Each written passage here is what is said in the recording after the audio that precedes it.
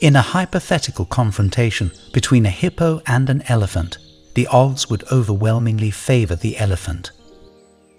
Both animals are among the largest on the African continent, but they have vastly different physical attributes and behaviors that would determine the outcome. Elephants are the largest land animals on Earth, known for their immense size, great strength, and formidable tusks. An adult male African elephant can weigh up to 12,000 pounds or more and stand over 10 feet tall at the shoulder. They have massive bodies and powerful trunks, capable of uprooting trees and flipping vehicles. On the other hand, hippos are also large and robust animals, but they lack the sheer size and strength of elephants. Adult male hippos typically weigh between 3,500 to 9,000 pounds and stand around 5 feet tall at the shoulder. They are known for their aggressive and territorial nature, especially in protecting their water territories, but they are not built for combat with an animal as massive as an elephant. In a direct physical confrontation, an elephant's size, strength, and imposing tusks would give it a significant advantage.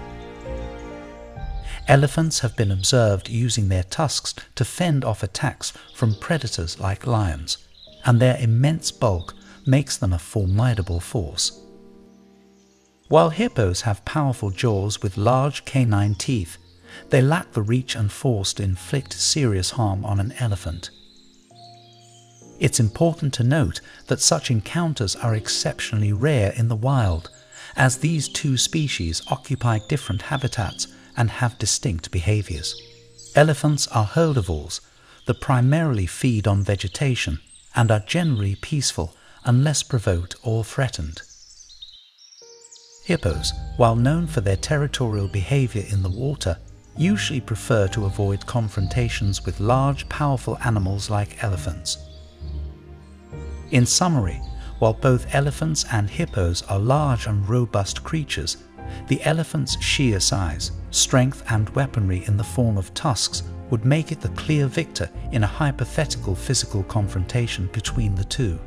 However, it's crucial to remember that such encounters almost never occur in the wild due to their differing habitats and behaviors.